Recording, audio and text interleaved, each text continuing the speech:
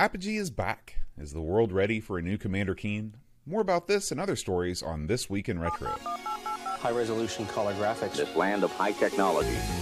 The revolution in technology that made the information age possible. Those kids are not afraid of computers. Online potatoes. Apogee returns. Supersized Nintendo. A new retro arcade to open in Milton Keynes. All this, plus our community question of the week on This Week in Retro. Up-to-date news. For out-of-date tech.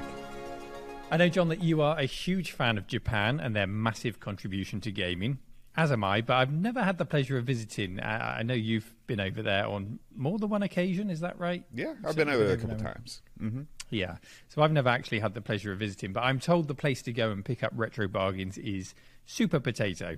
There are, I think, over 10 stores, but the big one, the place where everyone tries to make the pilgrimage to, is the 3-floor store in Akihabara. Am I saying that right? Akihabara. Yeah, I think that's pretty close. Close enough. And you've been there, haven't you, John? To this, I have. You been to this particular store? I've been to the one in Akihabara for sure. That was I've been there. It was glorious. Back in 2008, I went to visit my friend Dan, who was stationed with the Navy over in Japan, and we made the pilgrimage to all of the sites worth seeing in the country. I mean, we went to the Big Buddha in Kamakura. We went to multiple hard-off, book-off locations. But most importantly, to Super Potato. Never before have I seen such splendor, such grandeur. Neil, there was a throne made of Famicom games, and I sat on it. Beautiful. You were the king for the day. It really That's does right. sound amazing. And I really want to go, but the next best thing has happened. The potatoes have come to us, John. Super Potato have opened an eBay store with international shipping, so it's now possible to browse the retro goodies and easily import them. If you go and check out the eBay storefront, you're presented with a beautifully sketched, stretched, in fact, a beautifully stretched out banner and very compressed banner that looks like it's straight out of the 90s. I think that's unintentional, to be honest. And all the items seem to be listed with a buy it now or best offer price rather than an auction format. So you can just grab things as soon as you see them, as soon as the impulse takes you. Always a dangerous thing when buying retro. And I've had a cheeky browse, John, just to see if anything tickles my fancy. Have you had a look on their listings?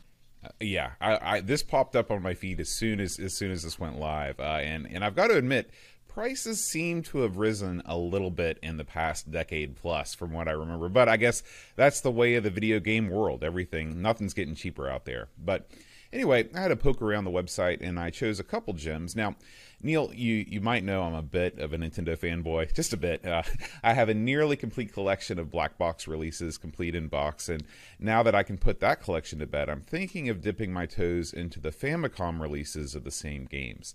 Now, of course, the NES black box releases were notable for actually containing in-game graphics, where the Famicom boxes, on the other hand, featured stylized drawings that were more common to see on video game packaging back in the day. So just roughly how many NES big box or black box games are there to complete the set? I think there's about 25 to 30. Okay. Yeah. And So what it's were a pretty these? big. You had the initial release of games in 1985, and then the black box format went all the way through 1987. So I think that Metroid and Kid Icarus were some of the last black box releases. Okay, and are they pretty pricey to collect for? Yeah, the most valuable ones are you've got the big box stack up, which was sold in very limited quantities because you needed the ROB to use it. Most of the time, stack up was included with the NES, and Clu Clu Land, which I recently just sold mine to fund some other retro projects. Complete in box, I sold it for around $350. So not a cheap game. No, not at all.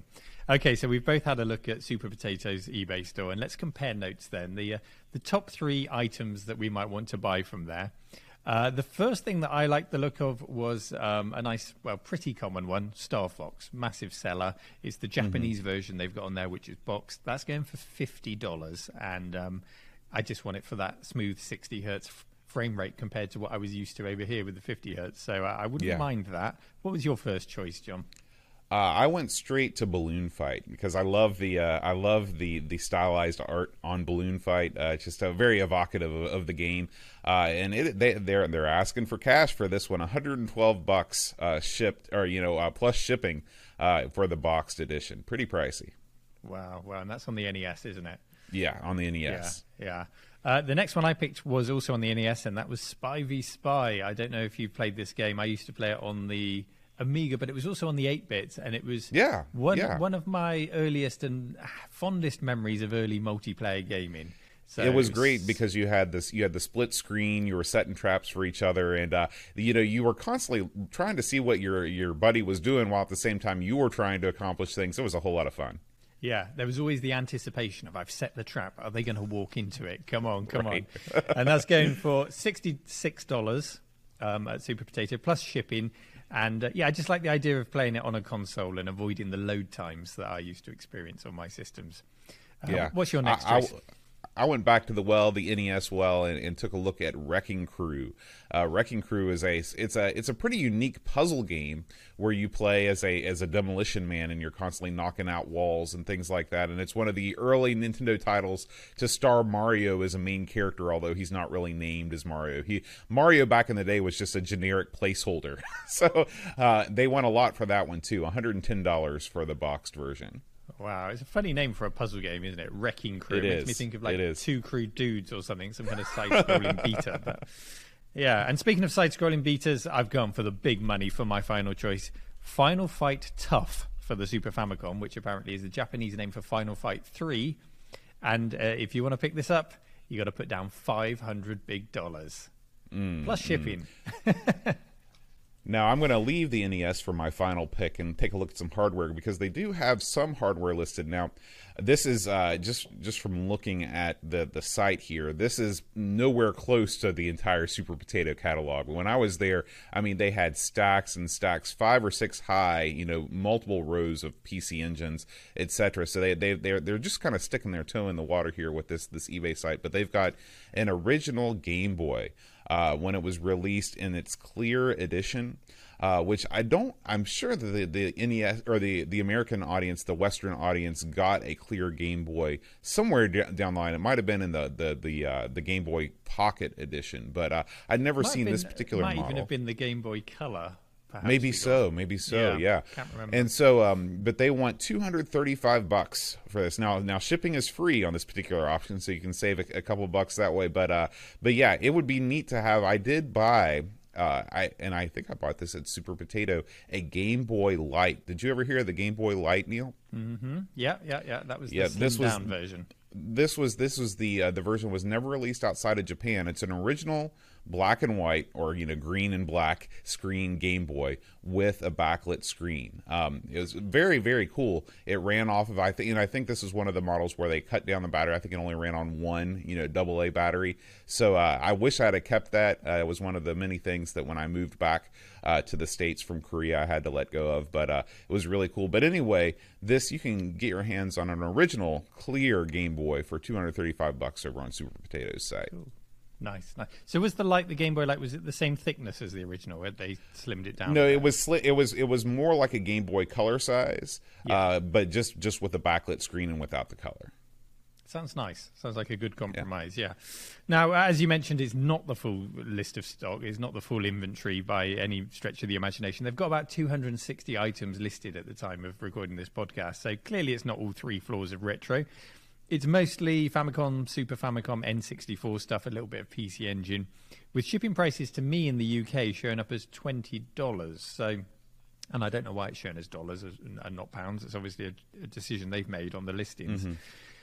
So you're looking at about $70 for the very cheapest boxed games on there. And yes, if you're wondering, the cheapest boxed game on there is a sports game. It had to be a sports game.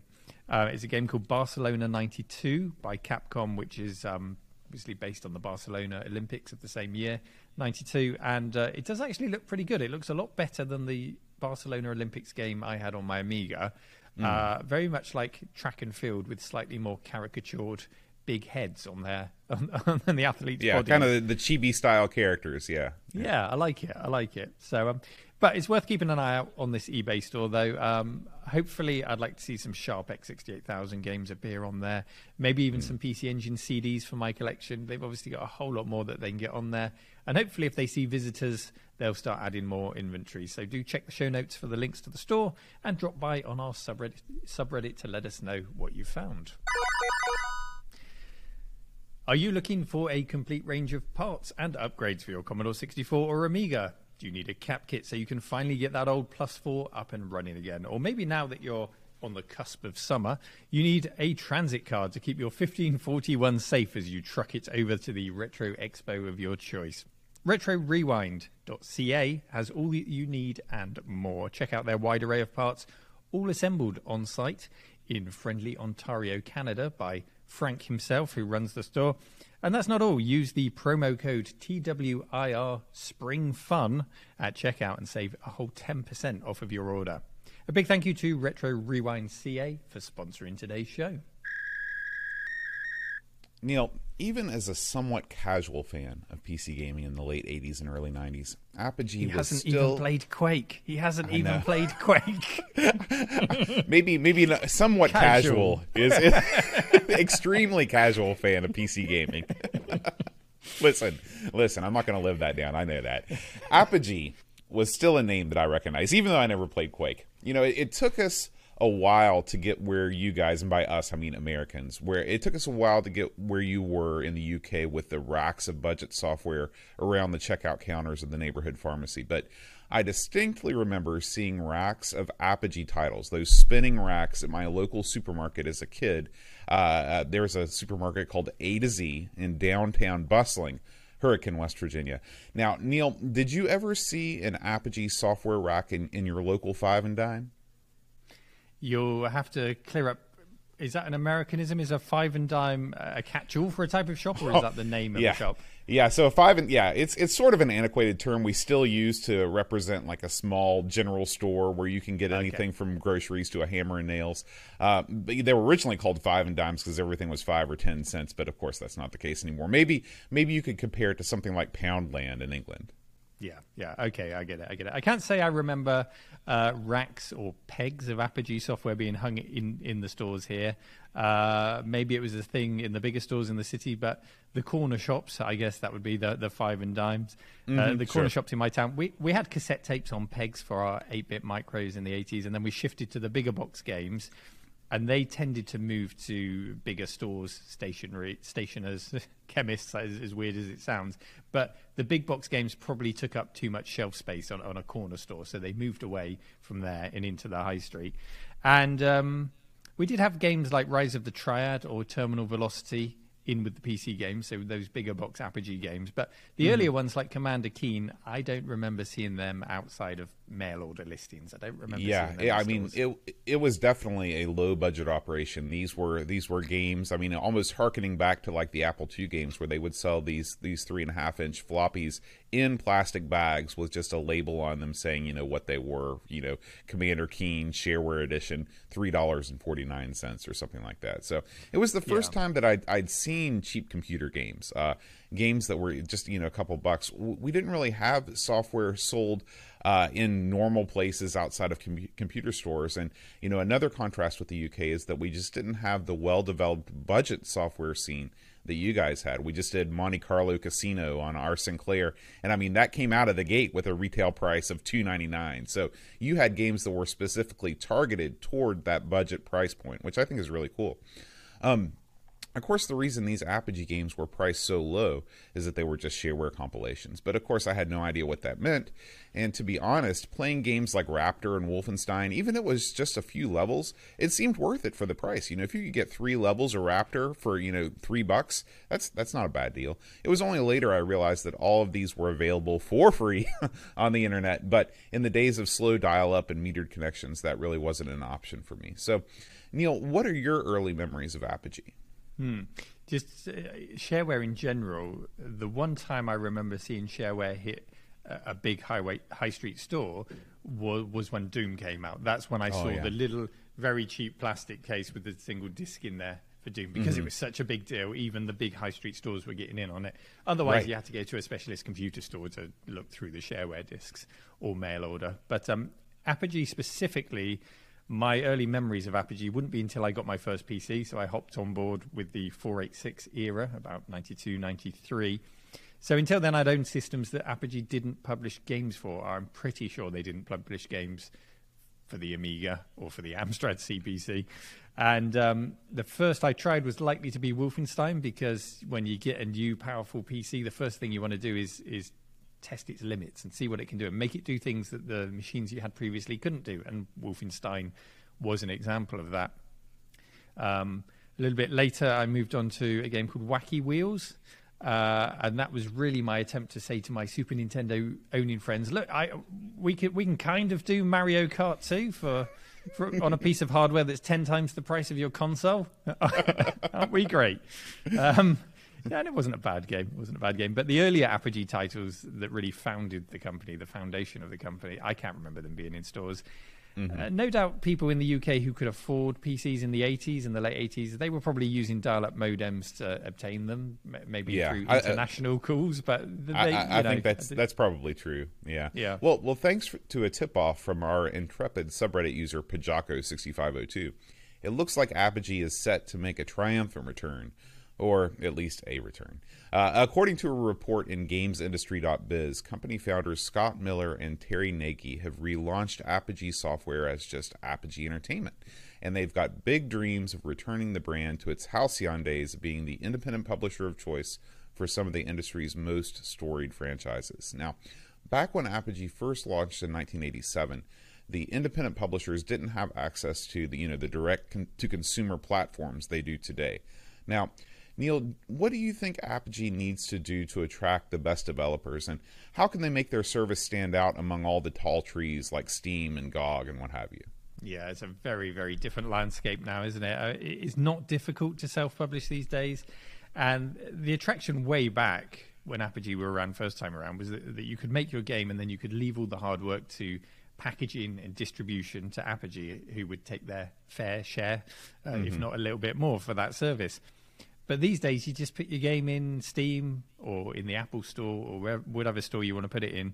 And I remember years back when Windows Phone was still a thing. That was the good one with the Metro interface, not Windows Mobile before it. And I think I paid £100, something around £100 for a developer subscription with Microsoft. And that gave me access to the Visual Studio tools that I needed, a little phone emulator so I could test out the software on my PC, and the ability to submit the app to a store. So the job of publisher is a very different thing these days when you can access a service like that. You don't depend on the publisher to give you distribution. You have distribution worldwide right off the bat with a $100 or £100 developer account. Yeah, I can't remember the name of the app I made. It was obviously great. I can't remember what I called it, but it was just an experiment to have a go at programming the phone, and all it did was it presented you with 9 squares, and each one you would press and hold to record a sound and tap to play it. So it's like a little beatboxing. Oh, like a soundboard sort of thing. Yeah, that sort of thing. So that was kind of fun. But I don't know what Apogee are offering to make themselves attractive to developers now, but I suggest the biggest advantage of aligning with Apogee would simply be marketing. Just attaching the game to that name will get it noticed in news stories like this one. We're talking about it. So, yeah, we'll see. But I don't really get what will attract the next new genre-defining Wolfenstein or Doom or anything like that to Apogee. I'd be surprised if they go there and don't self-publish or don't get snapped up by a Microsoft or a Sony or someone like that. But you never know, John. You never know. Yeah. Well, according to the story, in addition to help with marketing, they're also offering its developers help with funding, porting to different devices, localization, and bug testing, which, I mean, sounds like a pretty attractive prospect. I know that what developer wouldn't turn down help with all of those things. And, of course, like you said, along with the Apogee name itself, which still carries a certain amount of cachet with gamers of a certain age, though for gamers that are, younger than us in the newer generations, I don't know how fondly they remember the name Apogee, but we'll see. Right now, they've already signed deals for their first 4 games, and the first one is it's a procedurally generated space survival game. It's got a pixel art aesthetic, and it's called Residual. It's going to see release this fall. I don't know if Apogee is going to veer into retro-inspired titles exclusively to line up with their lineage or not. All they've committed to is promoting games with a, quote, fun factor that are easy to get into. So, I mean, that's not the worst idea in the world. I just hope they're able to escape the lure of easy money through games with ads and microtransactions, those idle puzzle-type games. But anyway... It doesn't sound like it's genre defining yet. A procedurally generated space survival game. We've had them before, John. Right, right. But at any rate, I wish them the best of luck, and it will be interesting to see what happens. Yeah. If there's ever a type of story that's guaranteed to capture the headlines, it's those which take something and make it completely impractical. And this is just such a story, John. Sean Buckley over at CNET presented to us this week the Nintendo Game Man. The Game Boy has grown up, John, and this classic handheld that it kind of almost fit in your pocket. It was a little bit too big, but the later models certainly fit in your pocket. Well, it's grown up, and the Game Man is over 4 times the size of the original Game Boy. That's right, you can have a backpack-sized Nintendo Game Boy. Yeah. Sorry, Game Man. I figure that it's coming full circle. Now we've talked about it a little bit more. My memory has become more clear. The Game Boy Light was actually a version of the Game Boy Pocket. If you remember the Game Boy Pocket, it was still that original black and white Game Boy, just more pocket sized, and that's what the Game Boy Light was. So it's only natural that if you have a tiny version, why not have this supersized version? A massive version, yeah. It's the work of Grumpy Modeler on YouTube, who's created... It's actually a 3D printed case, but it's a really nicely finished one. You can't see any stepping or anything on it in his video. Nicely rounded. It really looks smooth and exactly like a Game Boy in all but its proportions, obviously scaled up massively. And as wonderful as this looks, there is a tiny drawback to the size of it, and that's that it makes it really, really difficult to press both the A and the B button at the same time, almost like a 2-finger operation. Yeah, or in 2 fists, you got to just it's really difficult. Technically inside it's more of a Famiclone than a Game Boy, as it lets you slot in original Famicom cartridges, and there's also a TV output, so that's kind of cool. You could have it next to your TV, output into the TV, maybe plug a Famicom controller in it and sit back on your sofa. Completely defeats the point of a Game Boy, but it would look pretty cool next to your TV. Yeah. So that's how it works. So it got me thinking, John, if you could supersize any console or gaming device, what would it be? Well, but before I answer, I do want to say, I don't know if you remember these, Neil, but there were actually in-store Game Boy displays that were, in essence, kind of what you're describing, what Grumpy Modeler has made, which was a extremely large Game Boy with a screen that would face out, non-functional, and then you'd have an actual playable real Game Boy down below it that you would actually be playing on the screen. You would look at the little Game Boy screen, but then passersby would see the big Game Boy playing what you were playing. Did you have those in the UK, Neil? I don't remember that stand specifically. I remember we did have a lot of really cool console and handheld stands. I don't remember the big Game Boy one, but I can fully imagine it. But for me, I would supersize a Vectrex, without a doubt. Cool. It would be awesome to see a mammoth 85-inch vector screen pulsating to life. Although the intensity of the vector beams would probably destroy anybody whose eyes looked at it in like 5 seconds, just because that light would be so intense. It would. And just imagine how great those vectors would look, and the phosphor glow. Just gently, going on such a huge screen. That would be really amazing. I think I'd like to go bigger again, John, and have a building-sized game. Maybe something like elevator action, just projected on the side of a 10-story building, and then you work your way down from the top to the bottom. Maybe it could even factor in the windows, a bit of augmented reality to turn it into a game. I love it. Cool, I think. Yeah, you'd have to sit back about 200 meters away to be able to see it all, but it'd be worth it. Maybe helicopters would be involved in projecting this thing. We haven't discussed budget, so I'm just going all out. Hey, if you're going to go all out. So the Game Man is just one of many projects that also highlight the ergonomics and why ergonomics is so important in the design process. We've talked about it before with various console controllers. The Duke is one that's often brought up on the Xbox, the N64 controller. Are there any arcades or consoles that you've not just found uncomfortable but almost unusable because of ergonomics, John. Oh, absolutely. I mean, ergonomics are everything. If you are physically uncomfortable playing the game, then what are we doing here? And for me, the worst offender by far is the Atari 7800 controller. I mean, those controllers are so difficult to hold and to use that I find trying to enjoy the system just as it shipped almost impossible, which is a shame because the Atari 7800 has a bunch of great games. Every aspect of that stick's design, from the mushy buttons on the sides to the unresponsive joystick, was one big mistake. This is the one that looks kind of like a doorstop or a wedge of cheese. Is that the one? Right. Yeah, right. That's the one. Okay. An affront to God and man, Neil. It's no good. It doesn't look good. And joysticks in general can actually get quite uncomfortable after extended periods, unless you've got a large base to rest your wrist on. It's the same with using a keyboard. I've always got to have desk in front of the keyboard to rest my hands on. There's nothing worse than a desk that's not deep enough for the keyboard. I hate it. Yes. So they're like an arcade stick, like a Monster arcade stick. That's why I like them, because you can rest your wrists on them. And it's taken me a few years to really come to terms with this, but my order of preference for gaming these days is a nice big based arcade stick, then a joypad, and in last place it's probably a lot of the original joysticks I used in the 80s and 90s, like the QuickShot Pro or the Zip Stick, because I find them intensely uncomfortable to use for long periods of time. And it wasn't always like that. I don't know if it was just maybe I had more supple wrists when I was younger, John. Maybe smaller hands helped. I don't know. But as I get older, I find them more uncomfortable, and I do kind of default to an arcade stick or a joypad, even though that breaks the authenticity of the experience sometimes. It just allows you to enjoy the game more. I agree. Yeah. I'm right there with you. I have a big, hoary arcade stick that I use for anything that requires arcade controls, and then my next step is going to be a PlayStation 4 controller, and then finally, when I really want to get authentic, especially if I'm playing something on the Coco or something like that, I'll use the one of those self-centering analog sticks with the button on the front, like the old craft sticks. But the way that the button is placed on the front, you've got to press it at a weird angle.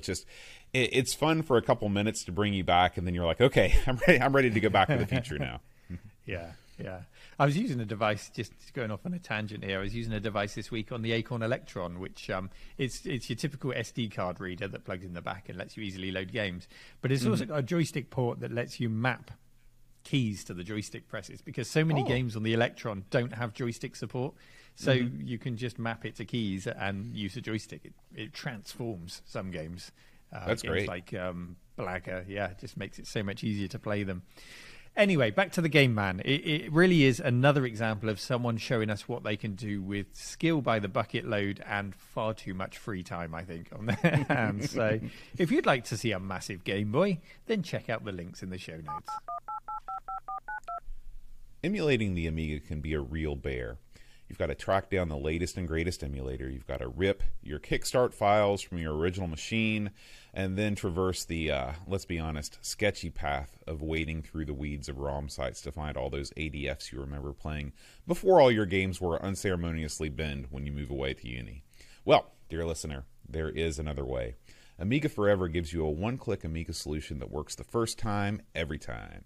Everything you need is included, from the latest edition of UAE to officially licensed Kickstart ROMs. It even comes with a full library of games that launch with a single click. But that's not all. New to this edition of Amiga Forever, you can now decompress LHA files from the main menu.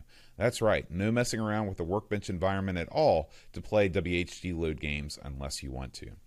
To check out all that Amiga Forever has to offer and to download a free demo version, check out AmigaForever.com. We thank Amiga Forever for sponsoring this week's episode.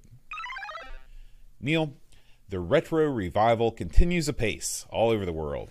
In what is probably timed with the hopeful further relaxation of COVID restrictions, a new retro arcade is opening up in your neck of the woods over in England. Well, I say your neck of the woods, but knowing next to nothing about UK geography, is Milton Keynes anywhere close to where you live? To an American, I'd probably say yes, because I know that you think nothing of a 2-hour drive. But to us Brits, 2 hours is a big deal. You know, you got to make sure the spare tire is pumped up. You got to make sure the emergency Pims and the lemonade are securely stowed away in the wicker basket before you set off. just in case you run into an emergency, John. So yeah, about 2 hours. Come on, Neil. I drive 2 hours every morning just to pick up milk and a pack of cigarettes. Come on. I knew you'd say this. So the name of this new arcade is going to be the Pixel Bunker. Hey, I think that's a pretty cool name, actually. Yeah, it's pretty cool. Yeah. According to the write-up on mkfm.com, the Pixel Bunker will open as part of an entertainment complex that will house not only the arcade, but a brand new National Film and Sci-Fi Museum. So you've got a classic arcade next to a sci-fi museum. Sounds like a match made in heaven to me. Yeah. It's a lot of things in one place. It does sound like my kind of place for sure. Kind of a retro geek, pop culture and gaming theme park all in one place. So sounds good. But the arcades appeal to me the most. So tell me a bit more about that side of things, John. Oh, I'm happy to. So what's going to be in this new retro arcade? Well, apparently lots and lots of games. They've got a complete range of machines from the 70s all the way up through the 2000s. And there's going to be a constant rotation of the games on the floor with the games in storage. So according to the article, they have a collection of around 200 cabinets and an additional 150 PCBs. And they actually mentioned that the arcade machines are original and none of the CRT displays have been switched to LCDs. It's that kind of detail that tells me as an enthusiast that these guys actually care about what they do and they're not looking to get people in the door with a display of the newest, arcade one-up cabinets or whatever. Yeah, I like that. Do they want to sell any of these cabinets? If you're listening and you do, call me. I need some over here. But what's the damage, John? How much will it cost to get in the door? And I'm guessing it's usually a free play kind of a deal at these places now. Is that how it's set up? Yeah, that's how it's set up. This is going to be a play all day for a fee type place. So a single session will run you £13.50, $9.50 for children, or you can get a family ticket for £35. So it's not a bad deal. What do you think, Neil? Can you see yourself visiting the Pixel Bunker this summer? Yeah, for sure. I should reach out. Maybe they'd like a retro road trip so we can try and get a sort of a behind-the-scenes look at how they run such an operation. But £13, that sounds good. I would easily spend more than that in a few hours. I was never the best gamer in the arcades, so it wouldn't take me long to rack up £13 in credits. But the only thing I would say is that we do pine for the old days of the arcades and the arcade experience, but we also rose tint the experience quite a lot. There's a lot of things about arcades back in the day that I don't want. The sticky floors, the angry guy in the change booth, the constant loop. Maybe this was just my arcade, but the constant loop of King of the Swingers from the Jungle Book on the coin pushers, just over and over again. It's etched in my mind forever. So I hope that they find a balance of nostalgia, of course, well-maintained and clean machines, and if they're saying there's not going to be any LCDs, it's all going to be CRTs, they've already got that kind of eye for detail by the sounds of it. And good coffee. I know you don't normally think about that with an arcade, but I'm far older than I was when I was that teenage arcade gamer. It's almost embarrassing, John, but I want a good coffee with my arcade gaming experience, please. I am right there with you. So the Pixel Bunker opens on Friday, the 4th of June, so just about a month, and tickets are on sale now through the Pixel Bunker's Facebook page. Thanks to subreddit user DoCommunication855 for making us aware of this story. So, Neil, last week, our community question of the week was, what is your favorite Sega arcade game? Okay, so we're going to read the top 3 most upvoted responses. We're going to start things off with Psycho Matt, and he says, Daytona! Surely that was one of your favorites too, Neil. You just couldn't help but smile at the attract sound. The Let's Fly Away music on that. Loved it. Great.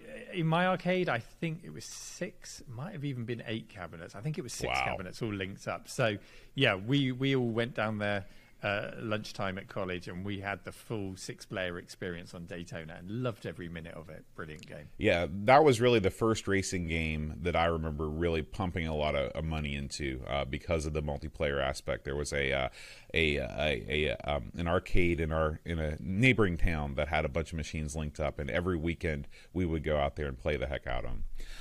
Tricky VFR 800 says, for me, Outrun is the perfect arcade game. Incredible soundtrack, incredible graphics, immersive sit-down cabinet, and supremely addictive just one more go gameplay. Not a hot take by any means, but I'm happy to be Mr. Obvious on this one because the game is just so good. Yeah, I agree it 100%. had to be in there, didn't it? It had to be in there, Outrun.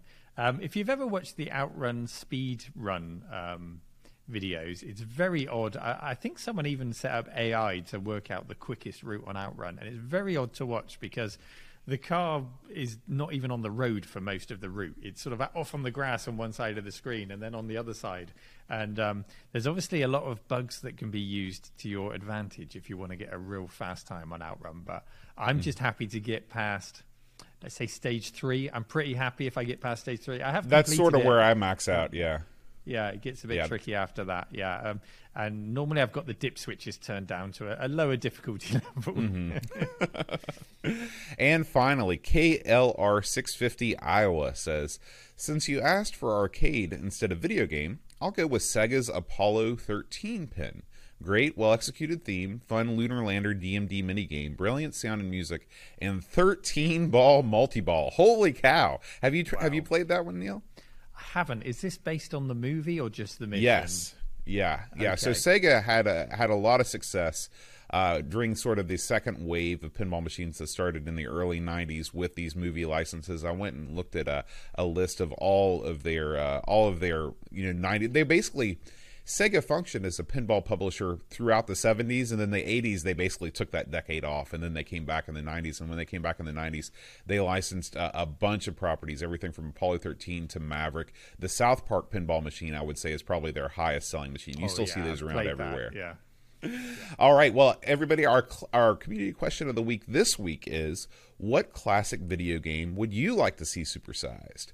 So please give us an answer. Head on over to our show's subreddit, This Week in Retro, and leave us a response, and we will read the top 3 most upvoted responses on the air next week. This Week in Retro was presented by Neil from RMC and John Schaller. It was produced by me, Duncan Stiles. The podcast version of the show is available through your favourite podcaster, including Apple Podcasts and Spotify, and the video version is available on the This Week in Retro YouTube channel. Join our community subreddit at r/thisweekinretro to suggest and vote on stories we cover on the show. If you watch This Week in Retro on YouTube, please give us a like and subscribe to help us reach new viewers. If you'd like to support the show, please check out the links to our Patreon and Coffee pages in the show notes or in the YouTube description. Thanks for listening, and we'll see you next week for more up-to-date news for out-of-date tech.